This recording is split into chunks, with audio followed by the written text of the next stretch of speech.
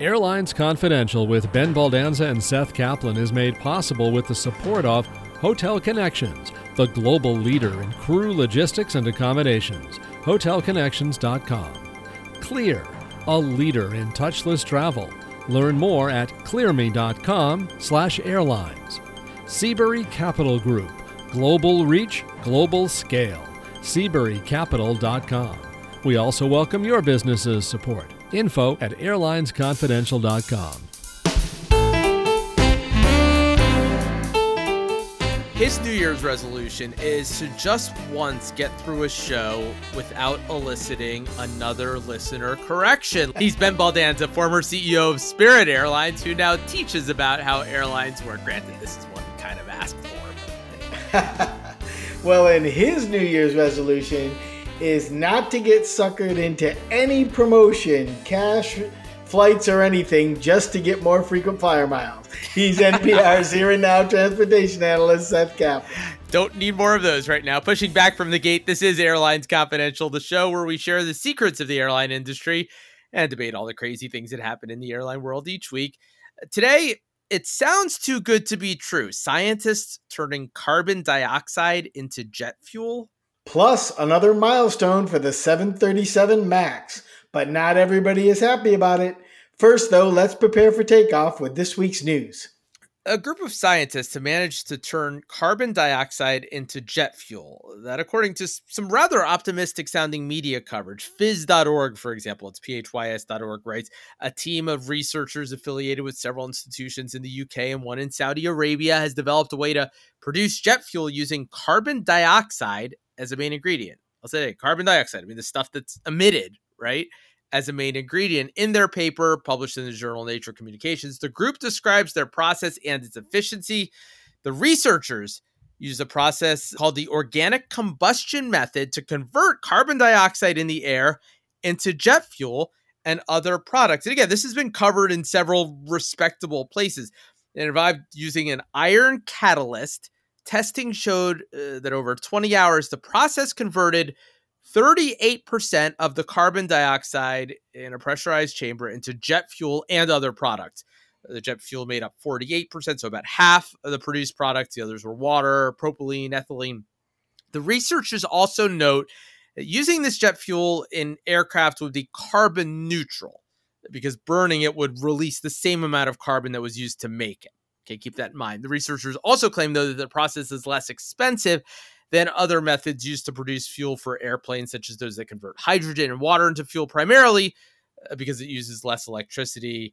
They say conversion systems could be installed in plants that currently emit a lot of carbon dioxide, such as coal-fired power plants. So all that said, Ben, some of that is above my head, or at least beyond my ability to sort of have the context. Like, I don't know, when we hear 38% of the carbon dioxide managed to be converted, I don't know whether that's good or bad, as a reference point. I don't know the fact that, half of the product became jet fuel is good or bad. Again, they're saying carbon neutral as of now. Another question I have is, as time goes on, could there be the kind of scale where it could be better than carbon neutral? Or is it just something inherent to this process where it's not ever going to be any better than carbon neutral? It's just going to be cheaper. What was your reaction at a high level when you saw this? Excited, skeptical? I would say some of both. Clearly airlines becoming greener and finding ways to emit less carbon is a good thing. And the idea of using alternative fuels has been around for a long while. This one seems to have a little more substance to it. One of the reports I read about it, Seth, said that one of the surprising challenges they may have is finding enough carbon dioxide in a form easy to capture, which is kind of amazing when you think about it, to actually fuel all the airplanes that should be flying at some point. Okay, so scale. So scale might be an issue. It just, is it really the same thing? Would changes have to be made to airplanes or not? Is it really as cheap? What you can do in a lab versus really what is practical. Maybe it can be done, in this chamber they did it, but can you really get it to every airport in big tanks so that planes can be loaded quickly and boarded and sent out? So I would have to say that I don't want to discourage this kind of thinking. Obviously, alternative fuels and finding ways to be friendlier to the environment is just a great thing. On the other hand, I am skeptical as to whether or not this idea, which may work in a lab, as this report says, can really truly be made to be operational to fuel a world airline industry. But maybe it'll fuel a couple airplanes, and that could be good. Yeah, scalability has been an issue with other alternative fuels. Some of the earlier ones, the problem was they just over their life cycle weren't truly all that green. It turned out, right, that it just the energy it took to make the ostensibly green fuel just wasn't worth it.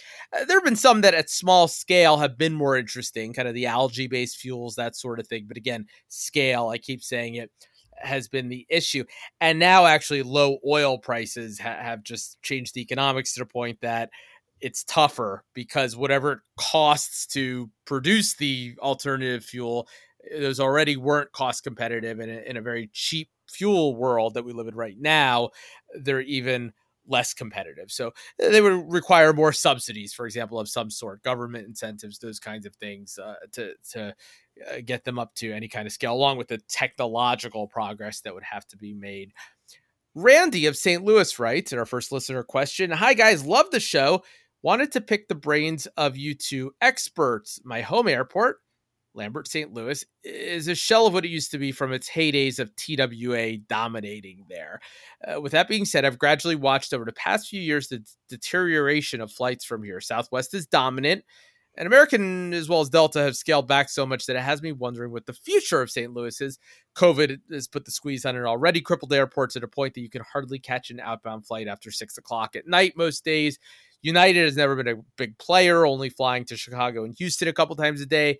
And American and Delta have flipped most of their limited routes to regional carriers. Alaska used to fly to Seattle and San Diego out of here, but last year cut the San Diego route that was already being flown by a regional, SkyWest. All that to ask this: should a frequent flyer such as myself be worried that St. Louis might end up going away for the most part? It really is nothing with what it used to be after 9/11. When when American rather shifted everything to Chicago, it has been downhill since. Let me give you my answer, Randy, and then want to hear what Ben says. I think you get to a certain point where most of the cutting that's going to happen has been made, and where an airport is just meeting the demand of the local market. Okay, so in other words, when TWA was doing what it did there, and then American for a short time after that, the airport was vastly overserved relative to local demand. And it was, as you said, Randy, a hub. I mean, that was the point of it. They knew that. It's not that they thought that you could fill all those planes with people who flying to or from St. Louis. I mean, that's the point of a hub. But those airports like St. Louis or Cincinnati or Memphis or Pittsburgh or Cleveland or Columbus at one point, we can name a lot of these airports that have been hubs at one time or another that are either not or essentially not anymore. They all depended on the need for that hub by the hubbing airline. And especially, although not only because of consolidation, because there are fewer airlines, they don't need as many hubs as they once did. But the thing is, most of those airports at this point are just basically meeting the demand of the local market. And of course, everything is further deteriorated now because of COVID. Service everywhere is down compared to where it was. But yeah, I think if you go back a couple years or even a year, what you had at St. Louis was just kind of what the place needed relative to the local market that's there now. And so it was something that was a lot smaller than it once was, but that should be sustainable. Again, control for COVID, right? This is going to be a while before we get back to pre-COVID levels, but nothing particular to St. Louis that's any different from those other places. Kansas City, in your general neighborhood, globally speaking, is a place that was once hubbed, and it was an even worse hub from an operational standpoint than St. Louis. But you have the local demand there. In that case, also a new airport coming. Ben, what do you think about that? Anything more daunting about the challenges in St. Louis than some of those other places that are a shadow of their former selves? I think you pretty much nailed that, Seth. I think that's right. There's some context to think around this, though. Years and years ago, I mean, after deregulation, but in sort of the heydays of the 1980s and early 1990s, hubbing was becoming so popular. There was an idea that I'm sure some of our listeners remember that people called wayports.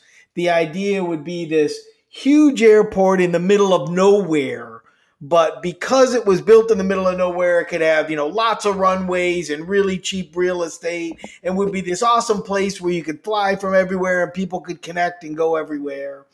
And and people thought maybe that's like an idea. And with that wayport idea, airports like St. Louis or Kansas City or sort of these mid-continent airports had appeal to them because they're right in the middle of the country, right? And so fly from all these East Coast cities there and then head to all these West Coast cities and do it really efficiently and connect a lot of people, and that made sense. But as hubs got built in places like St. Louis and Cincinnati and Pittsburgh and Memphis, and you can probably pick a number of other ones, right? Dayton, right? Yeah. What the industry started to realize is it's not just geography that makes hub work, but it's local market. If you're relying only on connecting traffic, you're going to be competing with all other hubs, and the yields or average fares that you're going to get are going to be much lower than if you're able to attract a local market that fills a good chunk of the plains. And that's where you see the biggest hubs have remained in the U.S. in cities like Dallas, Chicago, Atlanta, Charlotte, cities with lots of businesses, lots of Fortune 500 company headquarters, lots of local market, as well as the ability to connect. And in that context, St. Louis, you can think why St. Louis was a big hub at one point, but just isn't anymore. There's just not a big enough local market, and the attraction of what is truly a nice geography in terms of central in the country and, 2 hours from lots of places with a lot of people just isn't. People realize that's not what makes a great hub anymore, but people used to think it did. So you kind of get why TWA was there, why when American bought TWA, they might have thought it could have been a good reliever for Dallas and Chicago, who are very constrained airports. But now it's just all about local market, and what Southwest does is flies to the biggest local markets, and other airlines are going to fly St. Louis as a spoke to their own hubs. And so the good news is most of the cutting that's probably going to happen at a place like St. Louis has already happened. So when places like St. Louis or Memphis or Cincinnati still had 200 or 300 flights a day, you think of a place like Cincinnati, it once had 600, but then it was down to 200 or 300, which was still more than the local market supported. It was fair to ask, okay, how much more cutting is going to happen? But now, and I'll tell you what, let's just open Dio here for a minute, or Cirium, I should say, for a minute. Yeah, well, in the case of St. Louis, you're still over 200, and that's because Southwest essentially has a hub there, and that's St. Louis has a fair amount more activity in those other places that I mentioned.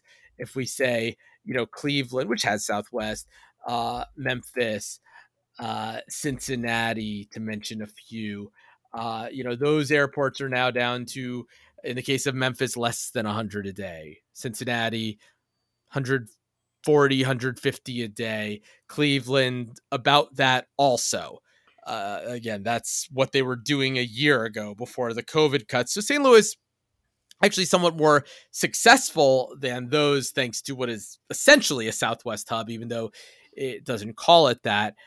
But that's probably something that's sustainable there between what Southwest needs for its own traffic flow and just what the other airlines need for their own purposes. Seth, I was surprised that he wrote that United's only flying to Chicago and Houston. I thought, do they really not even fly a regional to Newark? That seems like St. Louis, New York would be big enough for a regional jet for an end with up in Newark. And I looked it up, and they do actually. United actually does have 2 flights a day flown by United Express St. Louis to Newark as well. And that's logical to me that they would do that. Yeah, and if you go back, go back a year, forget what's going on right now because these are COVID times, but you go back a year and you imagine what things might look like a couple years from now. And United flew to 6 places from St. Louis. I'm looking now again in Cirium here. Denver, Newark, as you said, Dulles, Houston and Chicago, as he said, and San Francisco. In the case of San Francisco,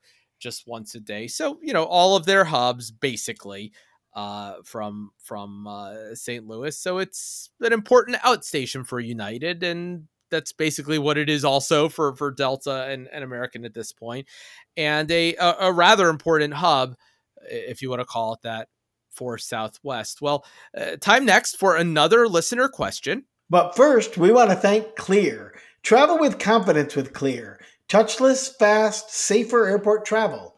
Clear's touchless identity verification is available in 34 airports nationwide, moving you quickly and without crowds through airport security. Enroll today at www.clearme.com/airlines. That's www.clearme.com/airlines. Evan of Atlanta writes, Ben asked for it. I've had this happen. Legacy Flight 1, he's giving us his example, obviously, is late on the first leg to JFK, and it will arrive after Legacy 1, the wide-body continuation of the flight, departs for Heathrow. I should say here parenthetically, you might recall last week we talked about this, why airlines schedule as a marketing ploy, essentially, flights on 2 different aircraft that have the same flight number so that it appears like it's a through flight, like it's just a continuation of the flight, but it might be a narrow body flight connecting to a wide body flight, and it's really just a connecting flight like any other.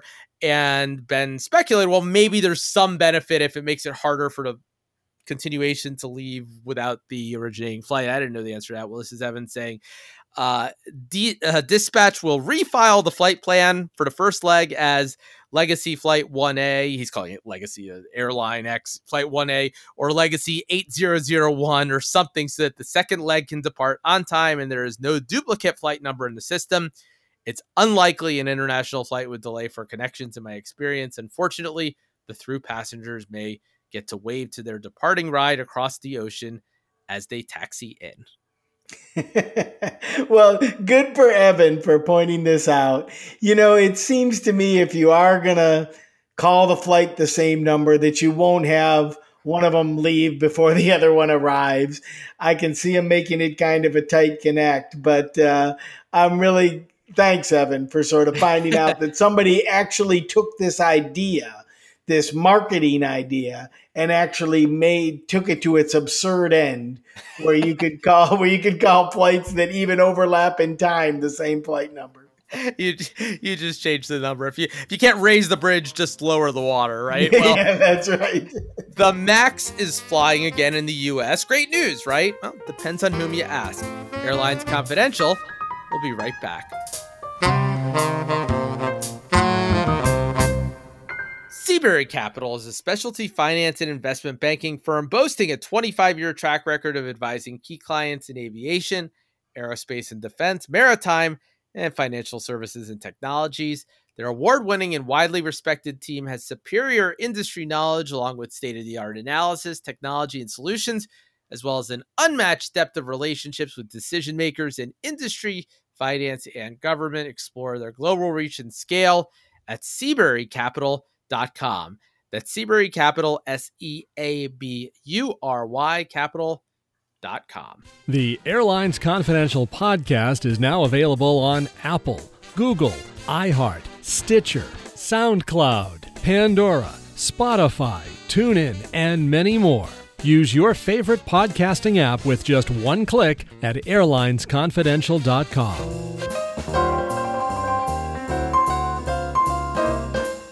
With Ben Baldanza, I'm Seth Kaplan. This is Airlines Confidential. Jason from Providence writes, I haven't read every single page of the Senate Commerce Committee's report on FAA oversight, but I've read enough to know that the FAA is still too cozy with industry and too hostile to whistleblowers.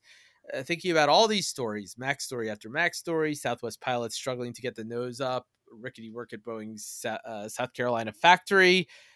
What needs to happen to get to a sustainably better place? Again, that's Jason's characterization there. Reading this on a week when American Airlines, of course, put the Max back in the air.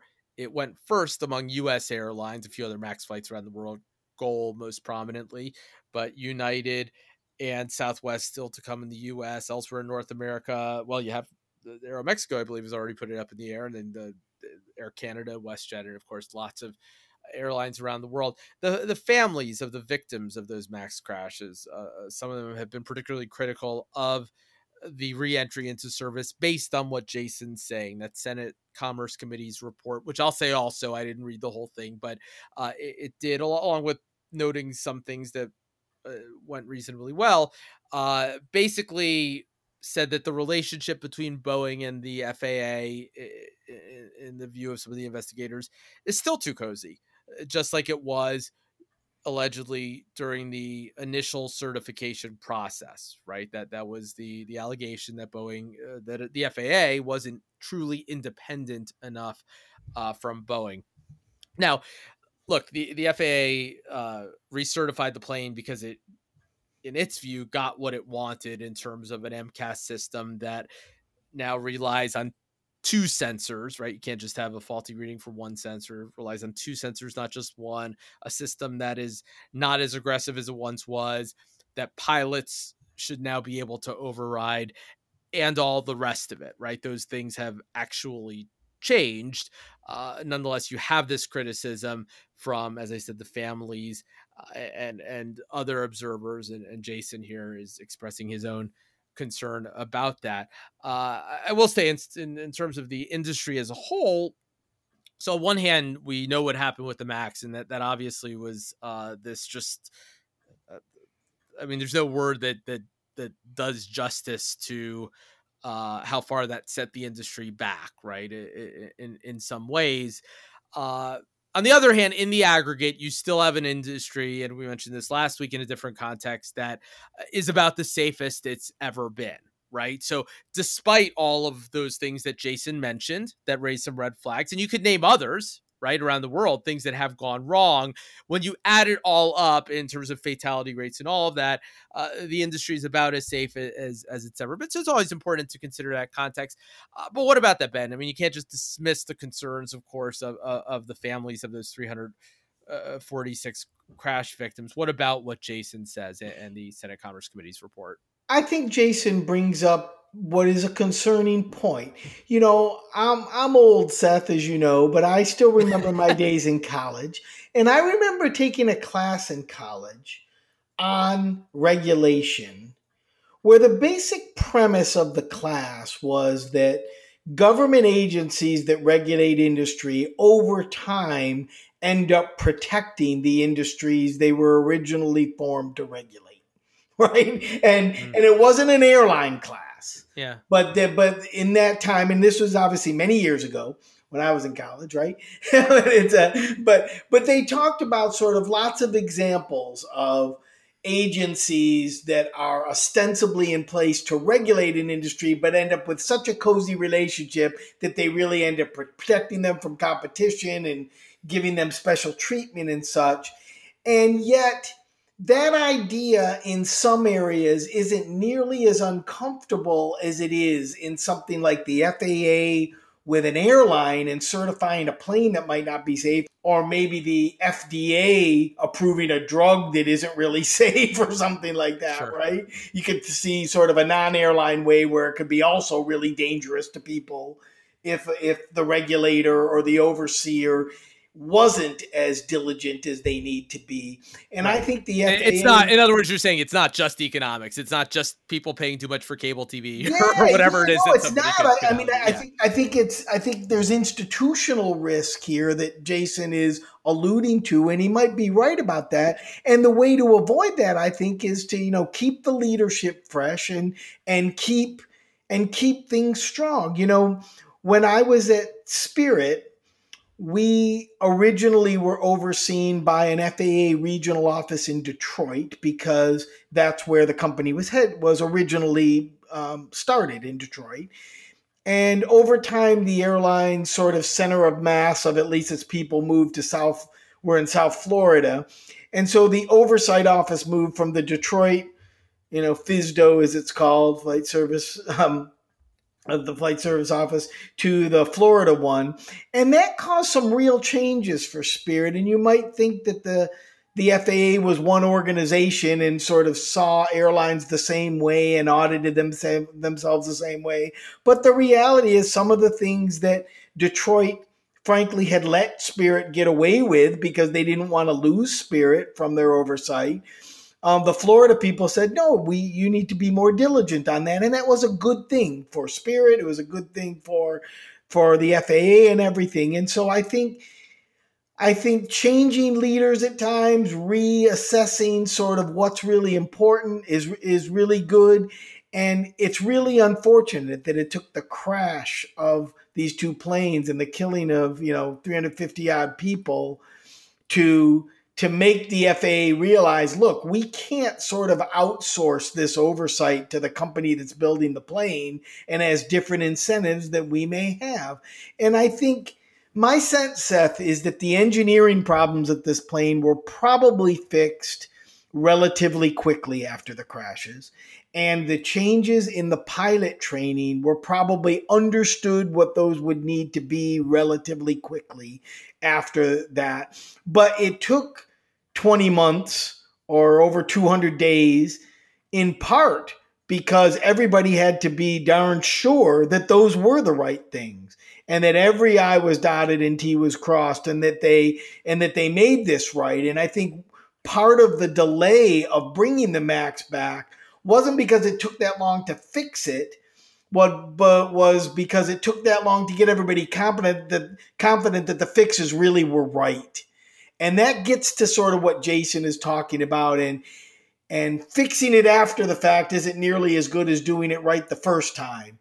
So what we have to hope as flyers and as taxpayers and as everything is that the FAA has learned its lesson with the MAX, that the plane coming back is safe for all the right reasons, that it understands, and that there won't be another plane certified, in such a, for lack of a better term, cavalier fashion as the original MAX. And that's probably not an accurate word to use, but the listeners will get my point in using it, I think. Right. And this is one time where, for all the times that people might think that people and companies didn't really pay the price for cutting corners, right? That a fine wasn't high enough, let's say, or whatever it is.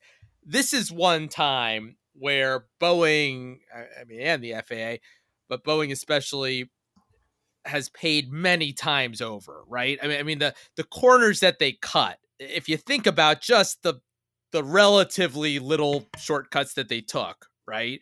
The one sensor instead of the two, and not having the training that they probably should have had, and all the rest of it. I mean, this has obviously cost them far in excess of what it would have cost them to just do this right in the first place. And so I think that's one thing you have to be, if anything, sort of happy about from a perspective of having the right incentives going forward, that this is not something where somebody did something terrible and then suffered a slap on the wrist. This is the opposite. This is Boeing paying many times over what it would have cost just to do this right in the first place. Liz of Des Moines writes, "Hi, Ben and Seth. Hope all is well. Hate the show." Thank you, Liz. "I'm in business school pursuing an MBA and I have a job interview coming up with a big three airline. What out-of-the-box suggestions do you have for interview prep? In-the-box things I'm doing now to prepare are read the 10K. So it's a filing, annual filing, review last 6 months of Wall Street Journal airline info, typical airline behavioral question prep, typical airline case question prep, read through website and offerings, understand why this airline and why airlines in general." Thank you. Love the show, Liz. Well, I'm going to defer to Ben because I am just a loser who's never actually had a job with an airline. So what do I know about getting a job with an airline? Well, first of all, Liz, congratulations. I think it's great that you're thinking about working for an airline, in a world where there are lots of great jobs in the US in a lot of industries and big tech and things like that. Airlines are a very traditional business in the sense of high capital, lots of regulation, lots of labor issues, but yet they can create fascinating careers. So I think it's great that you're thinking of this, and I'm sure you're looking at other opportunities as well. But I hope you seriously think about working for an airline if it's something you're interested in. What I would think, Liz, and I teach this class at George Mason, and I try to give my students their tips on how to interview, and we'll often do sort of role play interviews with them as well. And a number of them have gotten jobs in the industry in part because they understand some of the jargon. So make sure you know what things like RASM and CASM are, and the airline you're interviewing for, how their basic airline metrics, meaning their unit revenues and costs, compare to their competition. That'll be a good thing to know. If you're interviewing for a role in finance, make sure you understand some of the more popular ways aircraft are financed these days, what an EETC is, what the role of aircraft lessors in the industry, things like that. You also, if it's going to be a finance kind of role, you might want to look at how airlines measure profitability. There's some great YouTube videos on this, one by a guy named Rick Zenny, who does a real nice job explaining how airlines look at airline profitability. You might want to watch that YouTube. It's really good. If you're looking at a role in pricing or revenue management, have an understanding of how that really works at an airline. The processing role of pricing versus the strategic role of pricing, and what revenue management really is, and how much is done by computers versus how much is done by people, and get to know some of the details. Businesses of all types, and airlines are included in this, really like it when someone interviewing seems to have done more than surface level research and knows good questions to ask about the job they're applying for. So depending on the job you're applying for, know a little more detail, know what that airline, how that airline might stand out in that area or may have challenges in that area. But overall, I hope you have a great time with this interview, and I hope you get a good job at an airline that you might like, and that when you compare that to your other opportunities, it's one you want to one you may want to take. The industry needs really smart people, and just the fact that you listen to this podcast says, well, maybe you're not one of them. I don't know.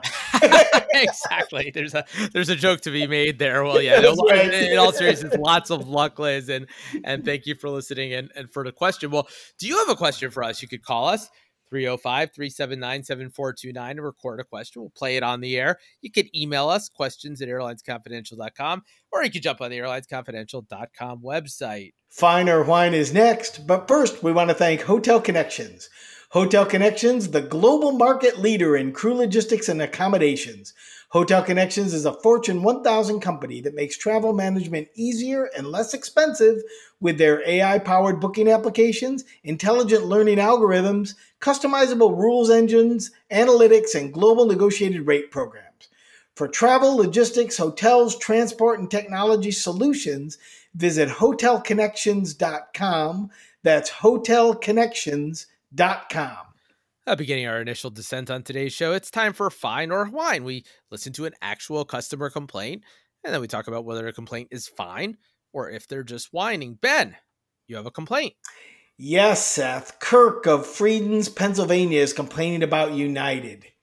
The flight attendant in first class placed personal belongings on the emergency exit handle of the main cabin door during a flight.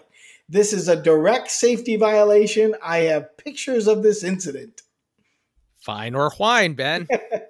Well, I have to agree with him. I think this is one of the truest fines we've seen. And in fact, if that really did happen, and I assume Kirk wouldn't have written this if it didn't, I think he should send those pictures certainly to United Airlines and maybe to someone in the FAA, because that really is the wrong thing to do. Most flight attendants would not do that. They understand that that's not the way that handle should be used.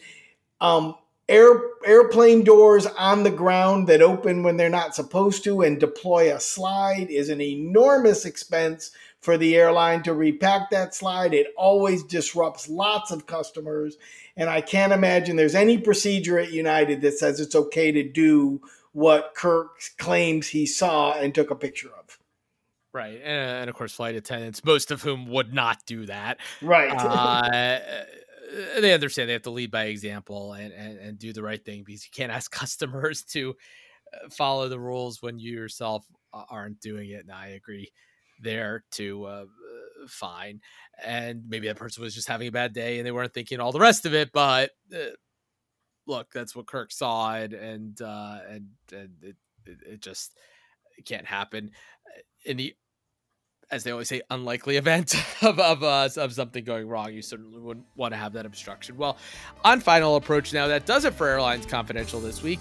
Please fasten your seatbelts and ensure your seatbacks and tray tables are in their upright and locked positions. And remember, we'd love to hear your questions at 305-379-7429 or email us questions@airlinesconfidential.com, or you can jump on the airlinesconfidential.com website. From the Airlines Confidential Studios, I'm Seth Kaplan. And I'm Ben Baldanza. Have a great New Year's holiday, everyone. Talk to you soon. This podcast is produced by Mass Media. Info@massmedia.net.